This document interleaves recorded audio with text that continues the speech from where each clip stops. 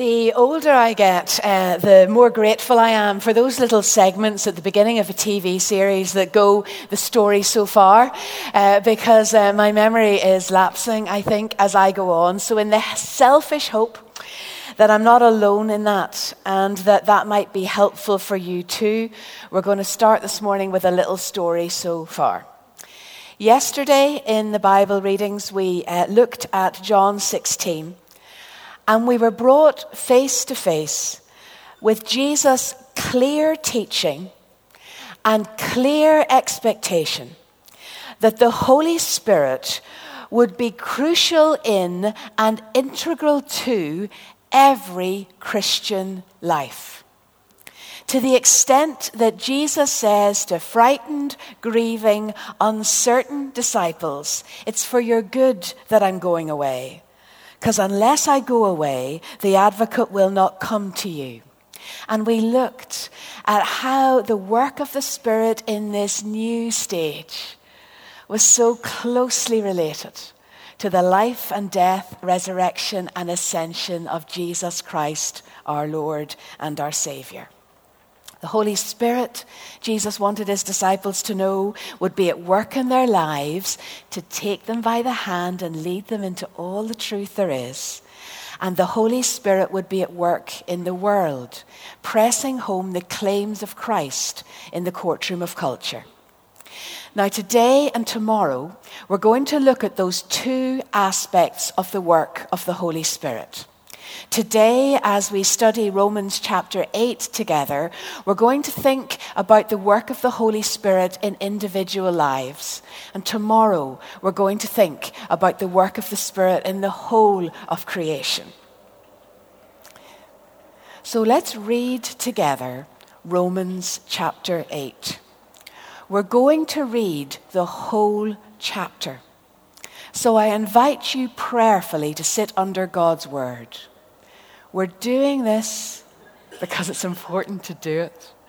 And we're doing this because I want what I pick up later to be understood by us in the context of this block of teaching.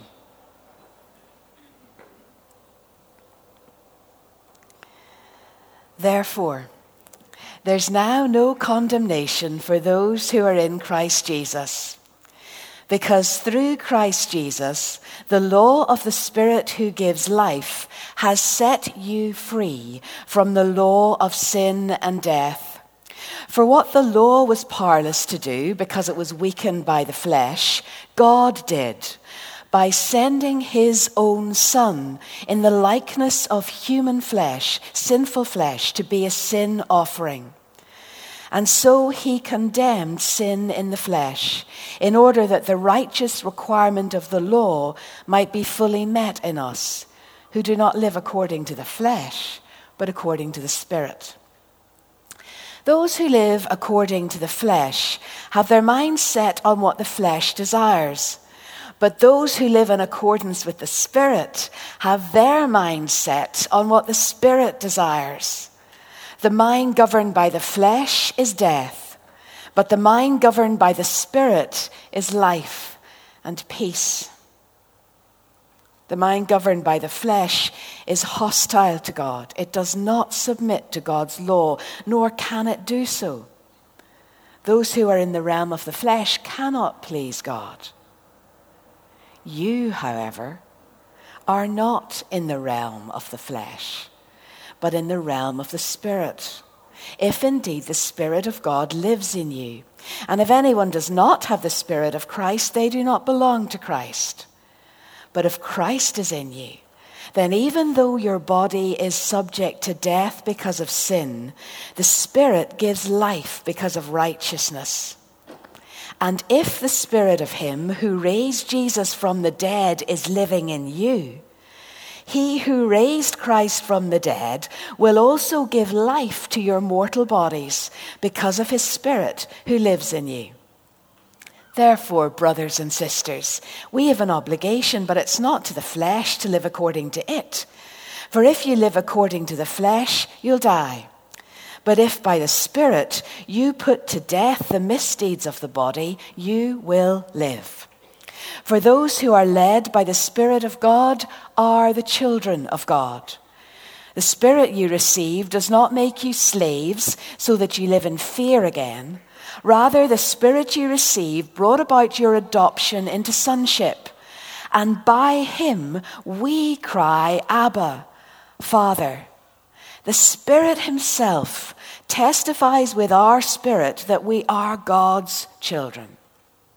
Now, if we're children, then we're heirs, heirs of God and co-heirs with Christ, if indeed we share in his sufferings, in order that we might also share in his glory. I consider that our present sufferings aren't worth comparing with the glory that will be revealed in us.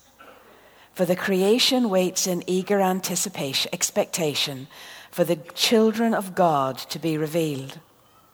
For the creation was subjected to frustration not by its own choice, but by the will of the one who subjected it, in hope that the creation itself will be liberated from its bondage to decay and brought into the freedom and glory of the children of God. We know that the whole creation has been groaning, as in the pains of childbirth, right up to the present time. Not only so, but we ourselves who have the first fruits of the Spirit groan inwardly, as we wait eagerly for our adoption to sonship, the redemption of our bodies. For in this hope we were saved. But hope that's seen is no hope at all. Who hopes for what they already have? But if we hope for what we do not yet have, we wait for it patiently. In the same way, the Spirit helps us in our weakness. We do not know what we ought to pray for, but the Spirit himself intercedes for us through wordless groans. And he who searches our hearts knows the mind of the Spirit, because the Spirit intercedes for God's people in accordance with the will of God. And we know that in all things God works for the good of those who love him, who've been called according to his purpose. For those God foreknew, he also predestined to be conformed to the image of his Son, that he might be the firstborn among many brothers and sisters. And those he predestined, he also called. Those he called, he also justified. Those he justified, he also glorified. What then shall we say in response to these things? If God is for us, who can be against us? He who did not spare his own Son, but gave him up for us all, how will he not also along with him graciously give us all things? Who will bring any charge against those whom God has chosen? It's God who justifies. Who then is to condemn? No one. Christ Jesus, who died, more than that, who was raised to life, is at the right hand of God and is also interceding for us. Who then shall separate us from the love of Christ? Shall trouble, or hardship, or persecution, or famine, or nakedness, or danger, or sword? As it's written, for your sake we face death all day long. We're considered as sheep to be slaughtered. No. In all these things we are more than conquerors through him who loved us. For I am convinced that neither death nor life, neither angels nor demons, neither the present nor the future nor any powers, neither height nor depth nor anything else in all creation will be able to separate us from the love of God that is in Christ Jesus our Lord. Say amen with me. Therefore, shouts Paul, there is no condemnation for those who are in Christ Jesus, because through Christ Jesus, the law of the Spirit who gives life has set you free from the law of sin and death. I live in a house of rugby fanatics. Now, I know that for some of you that sounds like heaven. A house where, if at all humanly possible, even when your wife or mother makes it crystal clear that she wishes it was not so. A house where, if it is all humanly possible, everything stops for rugby. Everything stops for rugby. That might sound like heaven to you. For me, it's quite the opposite. But sometimes because I love them, I sit, if they're watching an Ulster match or an Ireland match on TV, and I watch it with them. And occasionally when someone scores a try, I even know the right word, even when someone scores a try, I find myself making a little shout, "Yay, Ulster! Ireland!" I don't mean it. I'm sorry. I don't mean it. Don't actually care who wins. But in the context, it feels like the right thing to do. So I make my little pretend cry. Therefore, there is now no condemnation for those who are in Christ Jesus, because through Jesus Christ, the law of the Spirit who gives life has set you free from the law of sin and death. This, brothers and sisters, is not a pretend cry from Paul. He's not just saying this because he thinks it's the right thing to do or because others around him are saying similar things. This is a shout of joy and wonder and exultation from his heart of hearts. In Romans 7, Paul has been teaching about life in Christ and the place of the law.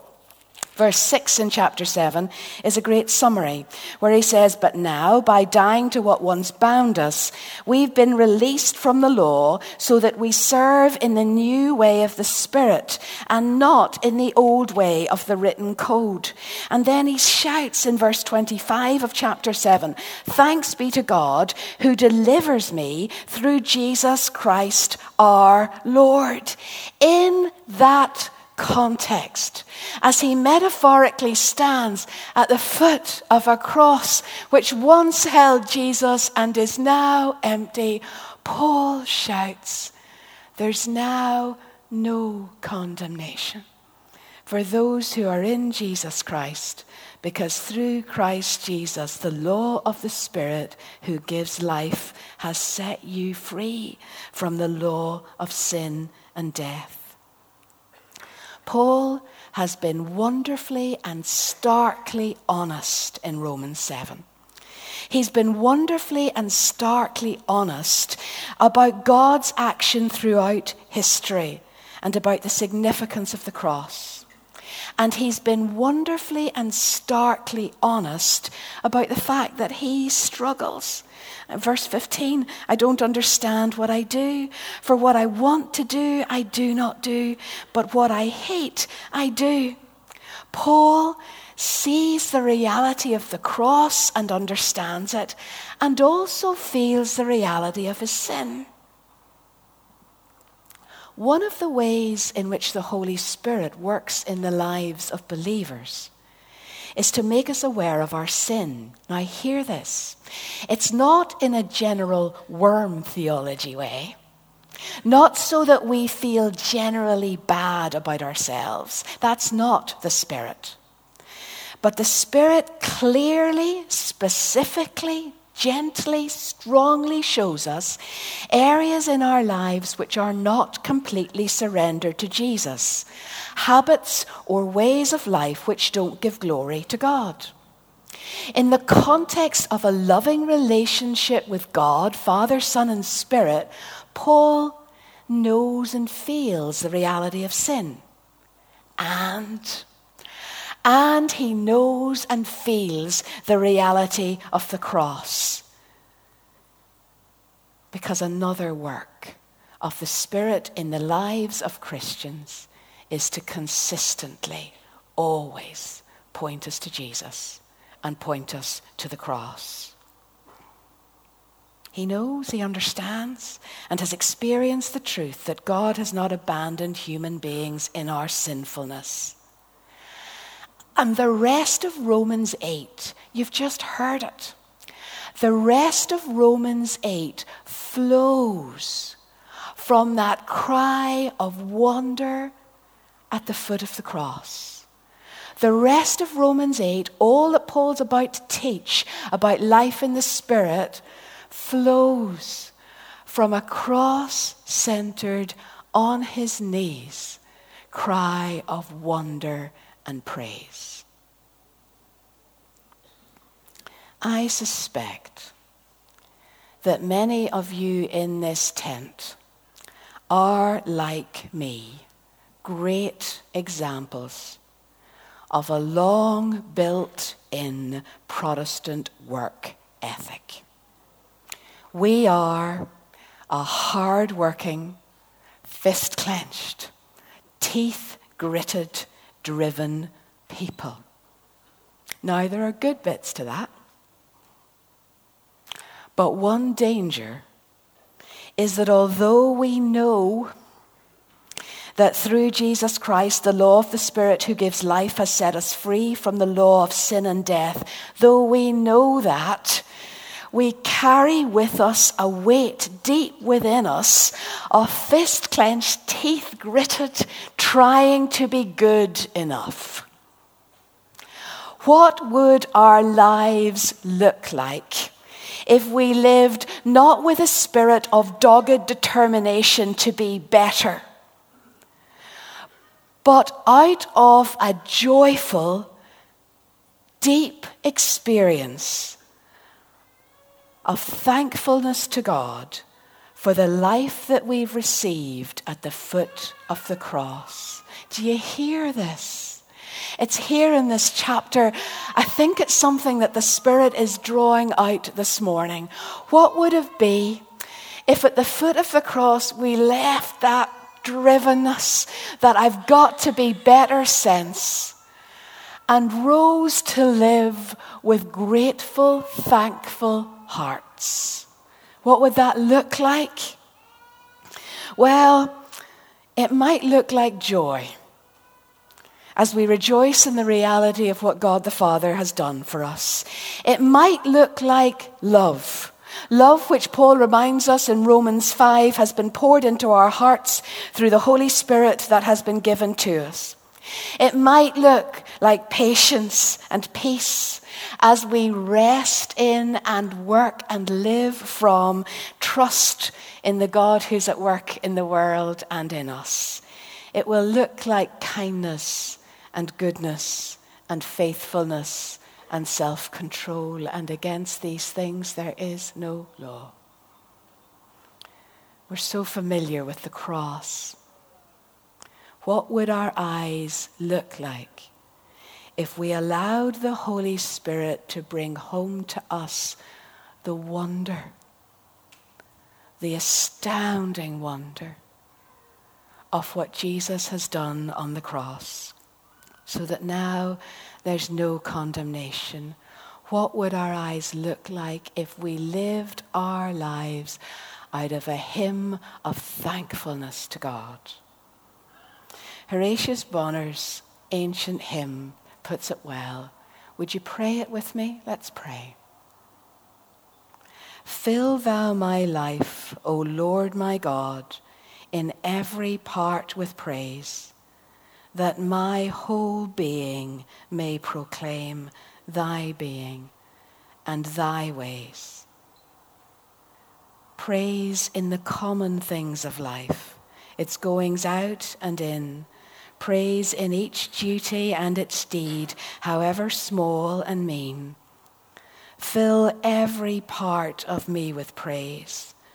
Let all my being speak of thee and of thy love, O Lord, poor though I be and weak. So shall no part of day or night from sacredness be free, but all my life in every step be fellowship with thee. Amen. everything flows from that hymn of praise. And Paul now goes on to teach about what life according to the flesh, which is Paul's shorthand for everything that runs counter to God and a life lived in rebellion to God, what life in the flesh looks like in contrast to life in the Spirit. And he describes it, verse 5, those who live according to the flesh have their minds set on what the flesh desires, but those who live in accordance with the Spirit have their minds set on what the Spirit desires. The mind governed by the flesh is death, but the mind governed by the Spirit is life and peace. The mind governed by the flesh is hostile to God. It does not submit to God's law, nor can it do so. Those who are in the realm of the flesh cannot please God. You, however, are not in the realm of the flesh, but are in the realm of the Spirit, if indeed the Spirit of God lives in you. And if anyone does not have the Spirit of Christ, they don't belong to Christ. But if Christ is in you, then even though your body is subject to death because of sin, the Spirit gives life because of righteousness.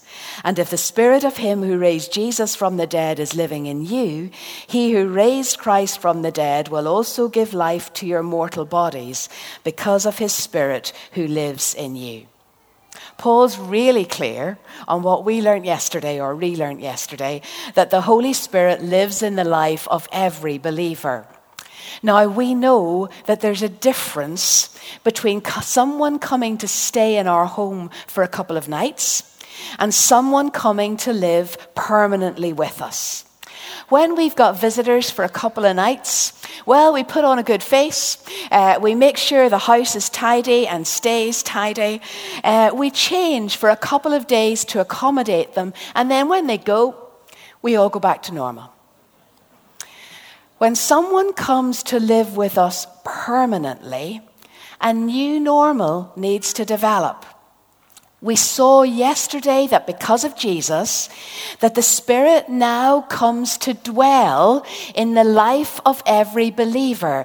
The Old Testament pattern of the Spirit coming like an occasional visitor for particular tasks and particular times is finished. The Spirit now comes to dwell as a permanent resident in the life of every believer. And if that's true, then a new normal should be developing in the lives of every Christian.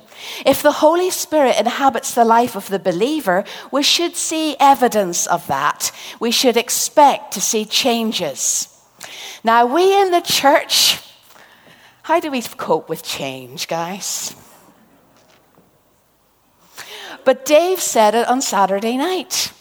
Are we the same as we were this time last year? Because if the Spirit's dwelling in our lives, we shouldn't be. Are we more kind? Are we more patient? Are we more self-controlled? A friend of mine has a little wooden plaque that she has put on the mirror in her hallway. And this is what it says. You might have seen it. It says, "Mirror, mirror on the wall, you've become your mother after all."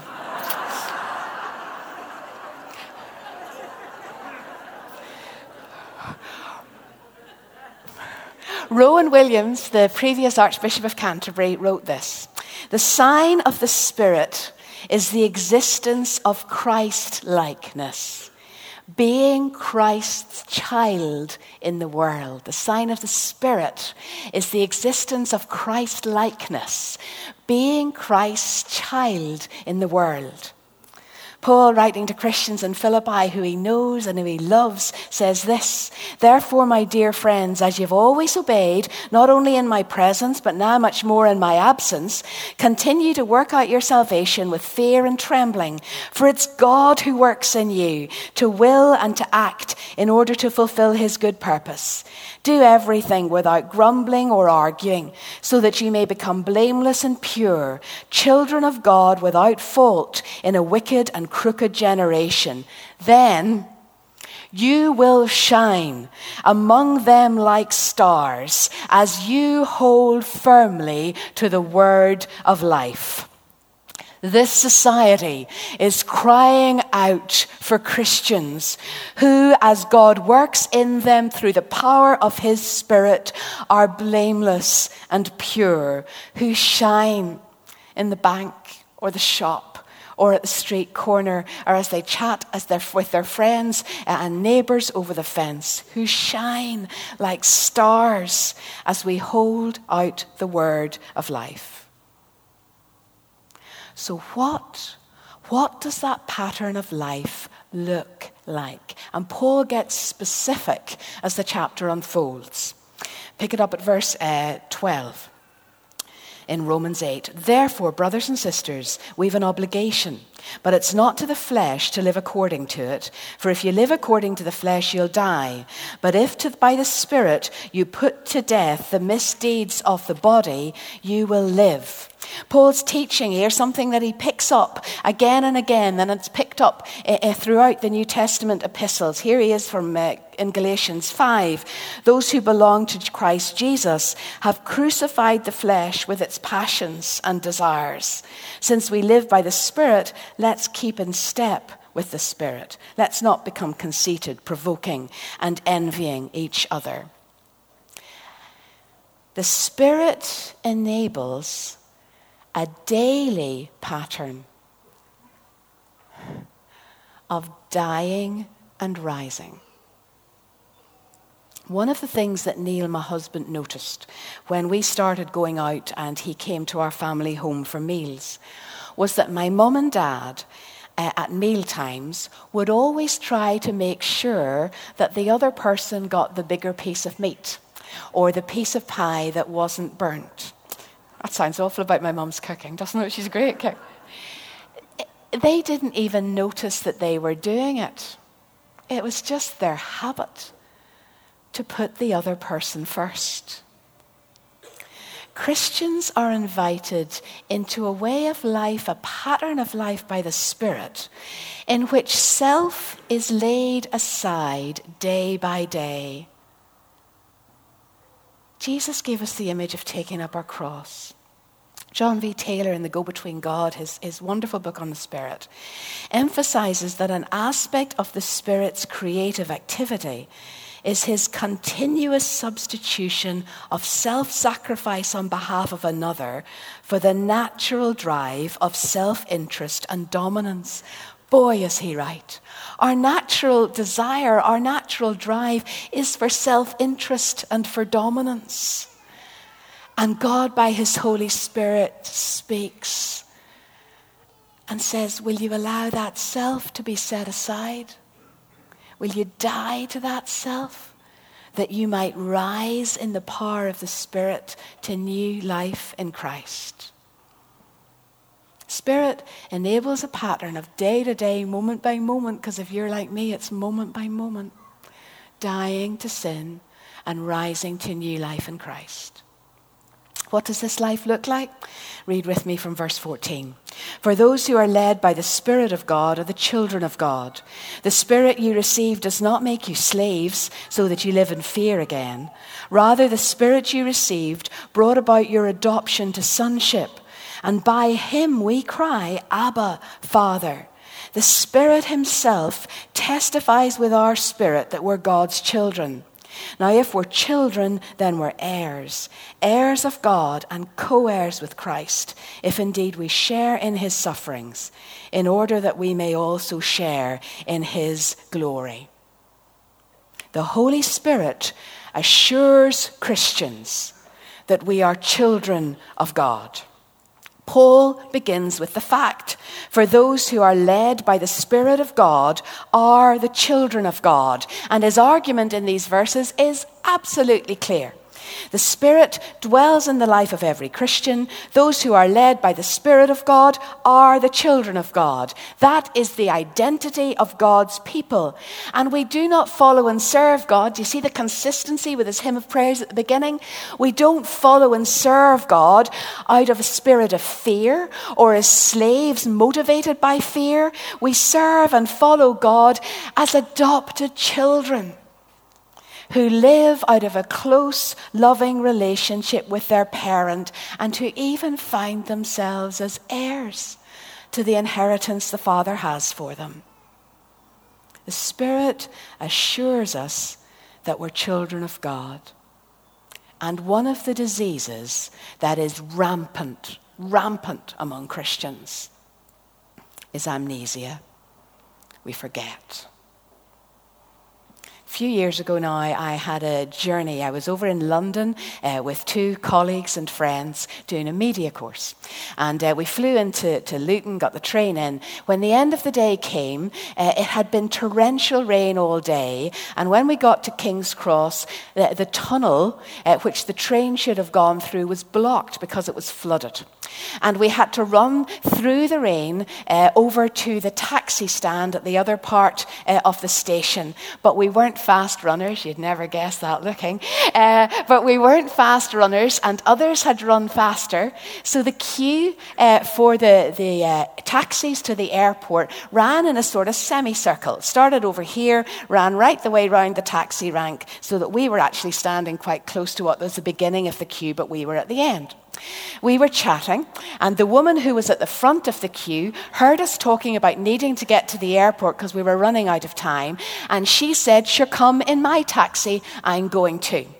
We jumped in to great relief, and then to our horror, realised that she was the worse for wear.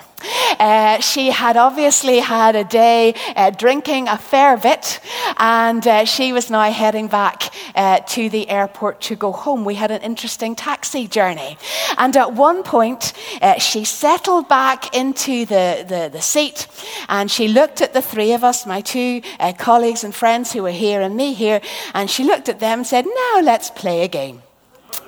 And I felt bad. I can only guess what the others felt.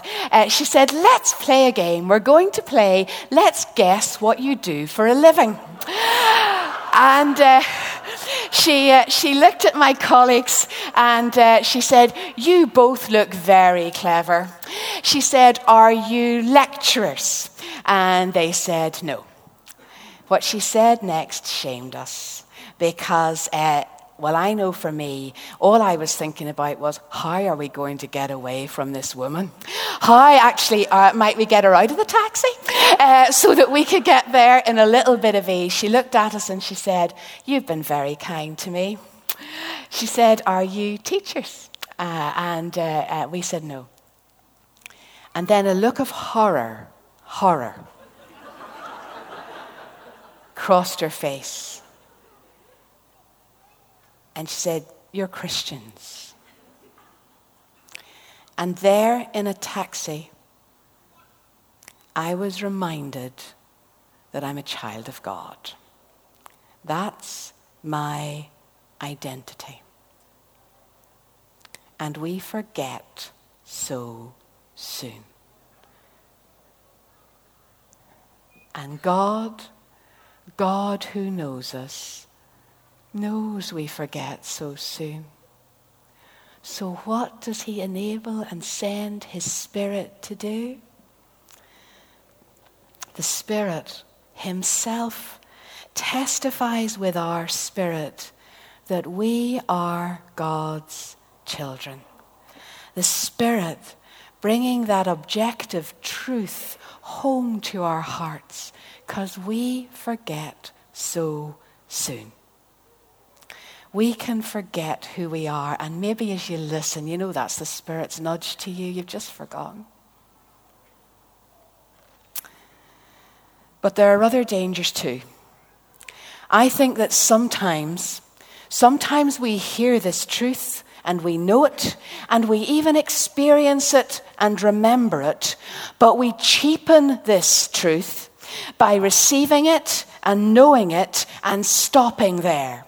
Holding on to the truth that those who belong to God are the children of God, but holding on to it like a comfort blanket. I'm God's. You might be too if I like you and think you're sound. But we hold on to it as selfish, introverted, inward-looking truth.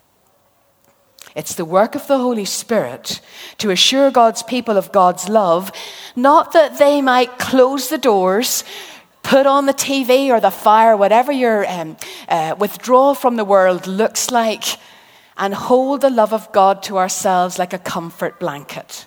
The Holy Spirit assures God's people of God's love that they might rely on that love out in the world.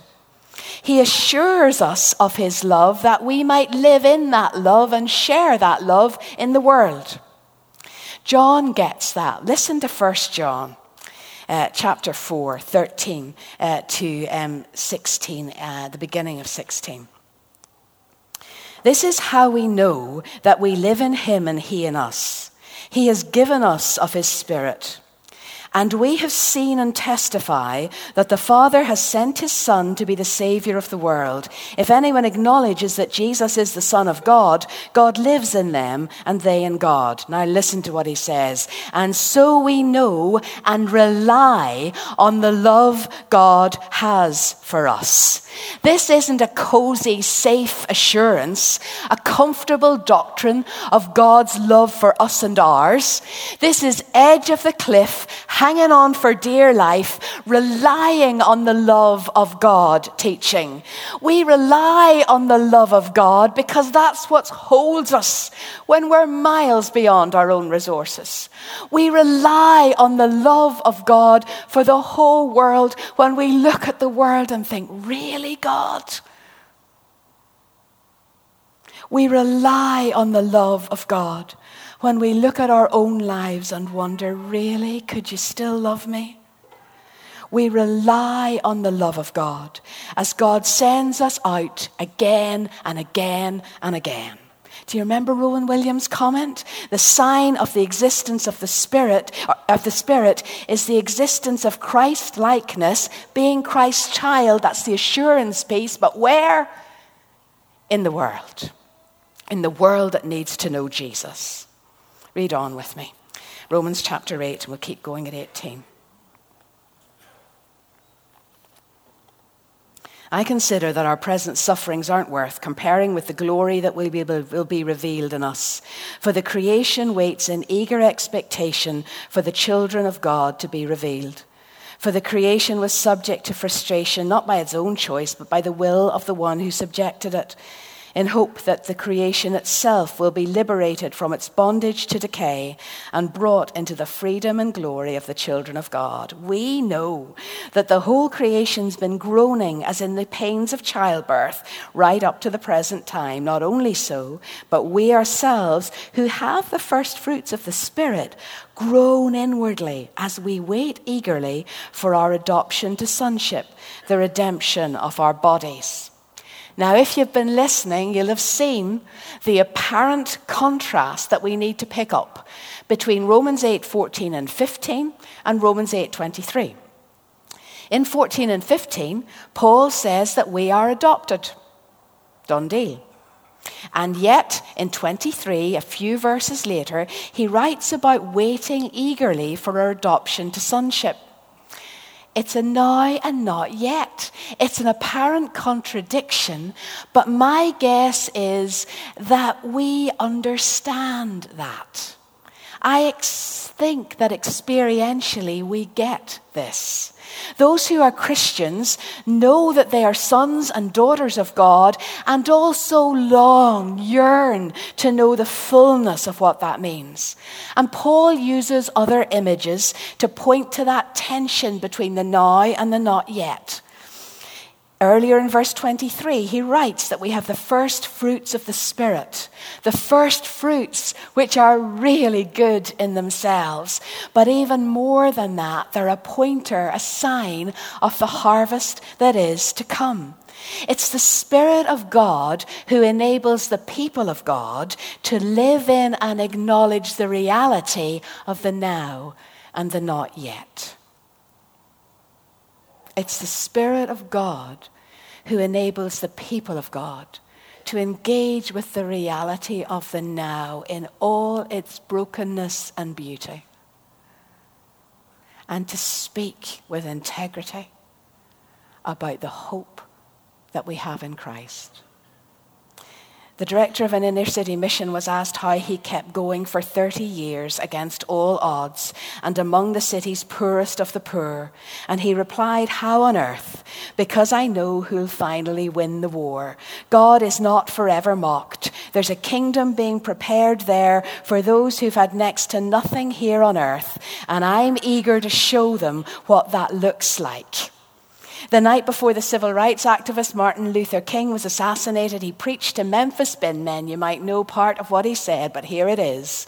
"It's all right to talk about long robes over yonder in all its symbolism, but ultimately people want some suits and dresses and shoes to wear down here. It's all right to talk about streets flowing with milk and honey, but God has commanded us to talk about the slums here and his children who can't eat 3 square meals a day.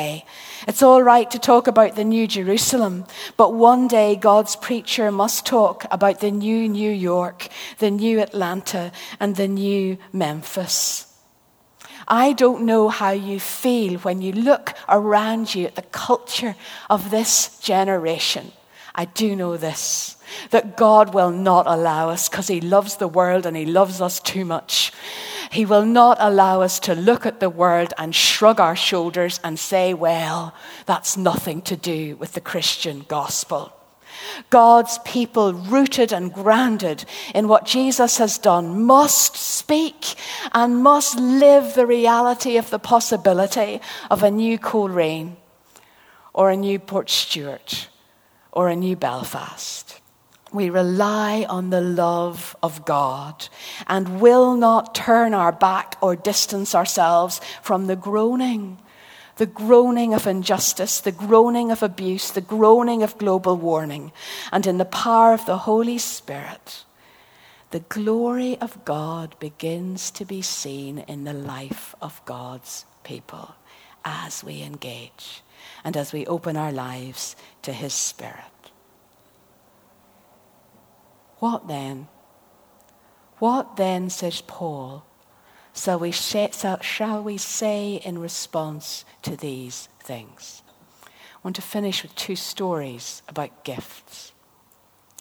The first was the gift of a book.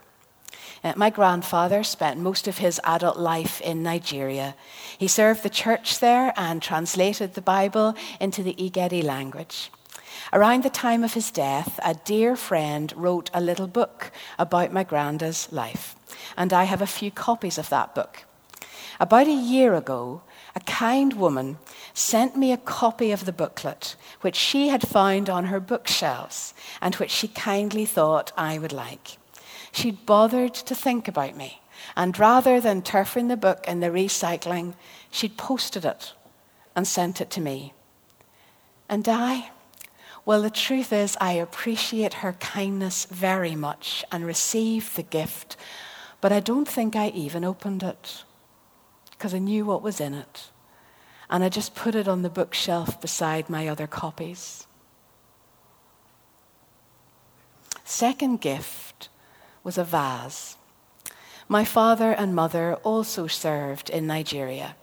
They were in a rural area, part of the region where the Biafran War was being waged at that time. And in the days long before social media and even TV, my mum tells of seeing planes going over their area, sent from the British embassy, trailing big banners that were telling British citizens that they needed to leave the area because it was getting dangerous. My dad stayed because he'd promised to serve for a particular length of time. But my mum brought me at 4 and my then 2-year-old brother home to Belfast. One morning, a present arrived for Mum from Dad. It must have been their anniversary. And she opened it, and it was a delicate white vase. I can only guess the effort that Dad must have gone to get that vase to Mum. And boy, did she appreciate it. She put it on the mantelpiece in the front room of the little up two down house that we were living in. And there it sat. And not only were my brother and I not allowed to touch it, my brother and I weren't even allowed into the room by ourselves where the vase was.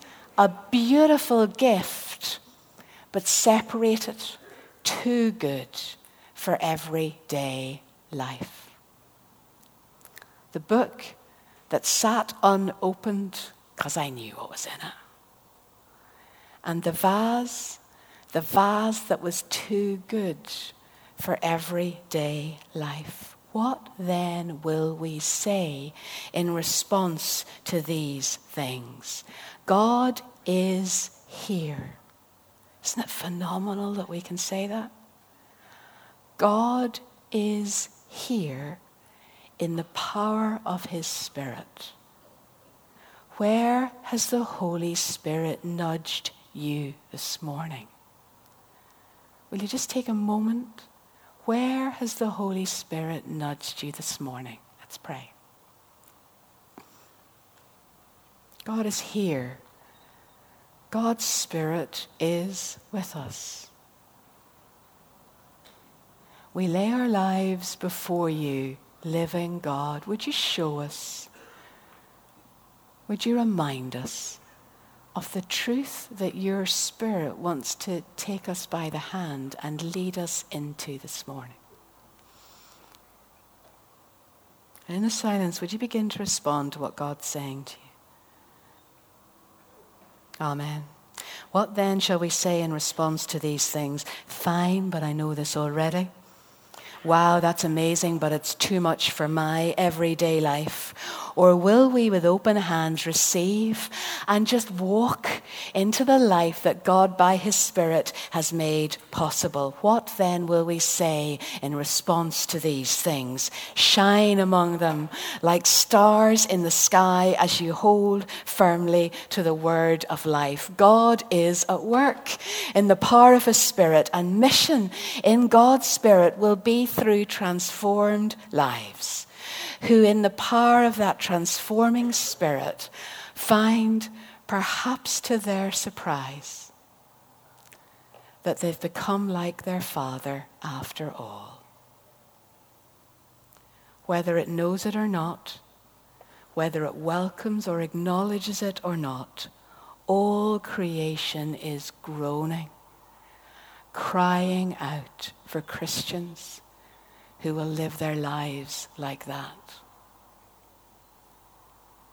Let's pray. Come, Holy Spirit. Please don't sideline or say later to the voice of the Spirit. Stay sitting in your seat even as folks go for coffee. If you need to take time with God, if you want someone to pray with you, well, as I said yesterday, even me, a coffee lover, go to prayer first. The tent is here to whatever side this is. Walk that way. And the prayer tent is there, and folks will pray with you. What then are you saying in response to these things? Amen.